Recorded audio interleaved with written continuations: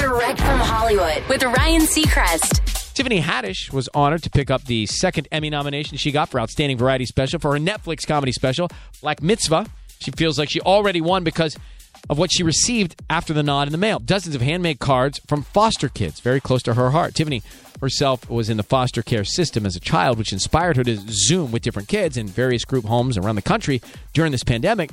She was telling Jimmy Fallon, she said, I went to my mailbox and there were 40 messages, 40 little handwritten notes and cards congratulating me.